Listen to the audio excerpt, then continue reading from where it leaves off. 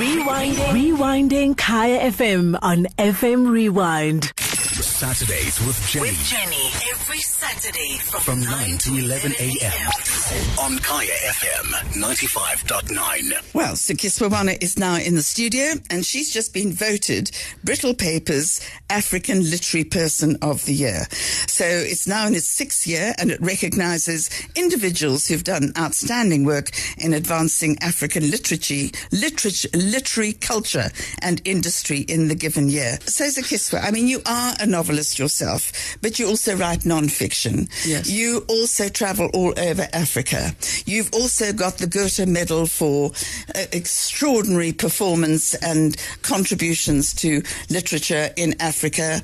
You go to Germany. You go all over the place, basically carrying African culture with you. Not so much this year because Corona. This year no. But I mean, you would if you could. Yeah, absolutely. Yeah. So it's fantastic, and I mean, I think this is just absolutely fantastic. I mean, you must be so pleased. It was absolutely nice to be recognized while still alive. Yes. So yeah, it was lovely. No, but I mean, you are getting accolades all over the place. You're no stranger to accolades. Well, it's kind of nice. Yes, I agree. Now, if only they would come with money. Listen, you've got a beautiful medal, and I'm sorry that you weren't wearing the medal, just to show that you've got it from the Goethe Institute and whatever. I think that's absolutely incredible. But I want you to talk to us a little bit about what you started, which is the virtual African book literary festival. Yeah, it's a literary festival, and you're way ahead of your time. I mean, way ahead.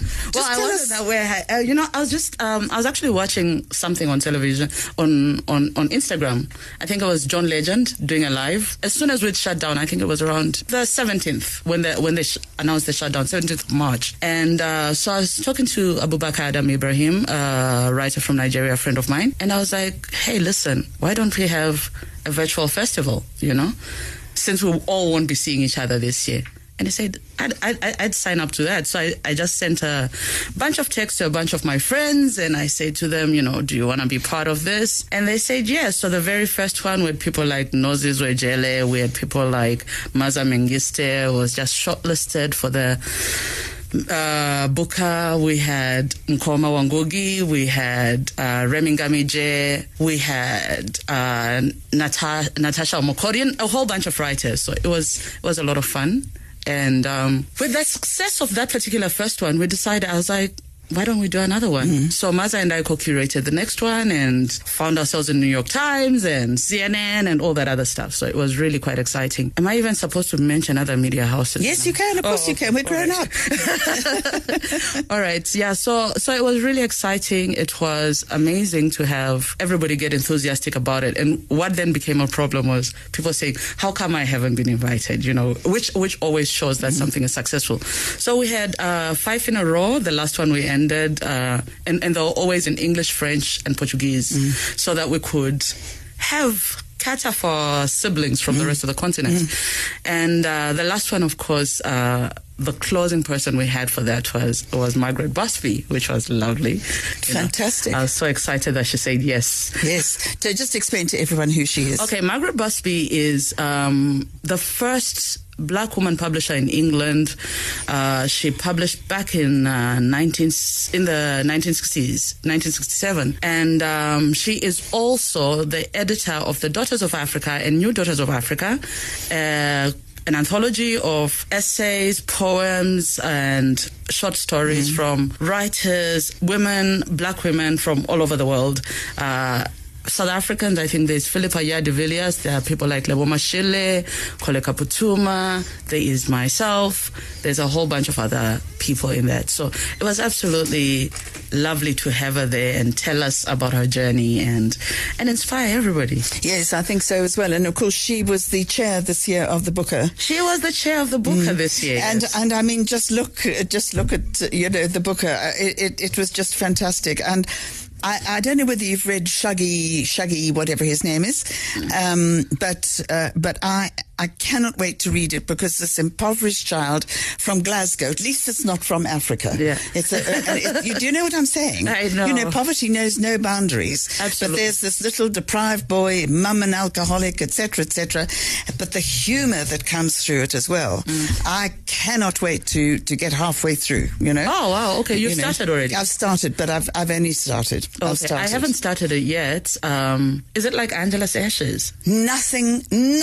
I could never read another book like Angela's Ashes again in my life. Okay. I'm over weeping over you know, desperate Irish kids, and I just can't do it. Okay. I just can't do it again. All right. Well, that's a relief to hear. Yeah. But it was also really great. I mean, this year to see 2 African women on the shortlist, Tsitsi Dangarembo and Maza Mengiste. Well, we had fingers crossed, and as I was watching it, I was thinking, please bring it to Africa. I know, you know, we did a whole video with the first participants of Afrolit.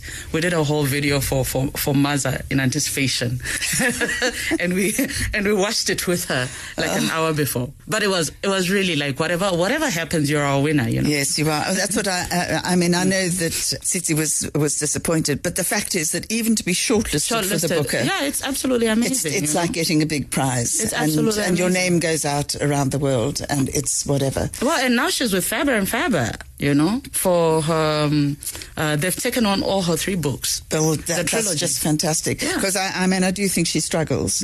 So I think every little bit of publicity works. So that's fantastic. Now listen, darling, I have to kiss you on both cheeks, except you're wearing a mask, and say thank you very much indeed for dropping in. An absolute pleasure, Jen. So next time, come for a little bit longer. I promise I will. I won't. For some reason, I thought it was 10:20, so I thought, I'm no time. So I actually took a walk from Melville. I was like, it's easy. I'm fine. No, listen, I did that for a lunch yesterday.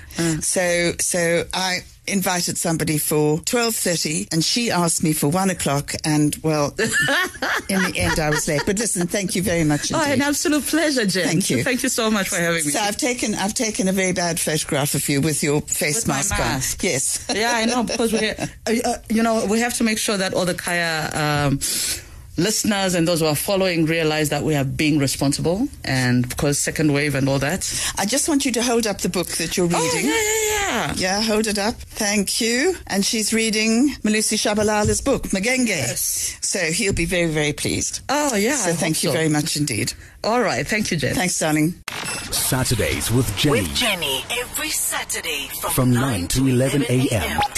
on Kaya FM 95.9. Rewinding Kaya FM on FM Rewind. Visit kayafm.co.za for more.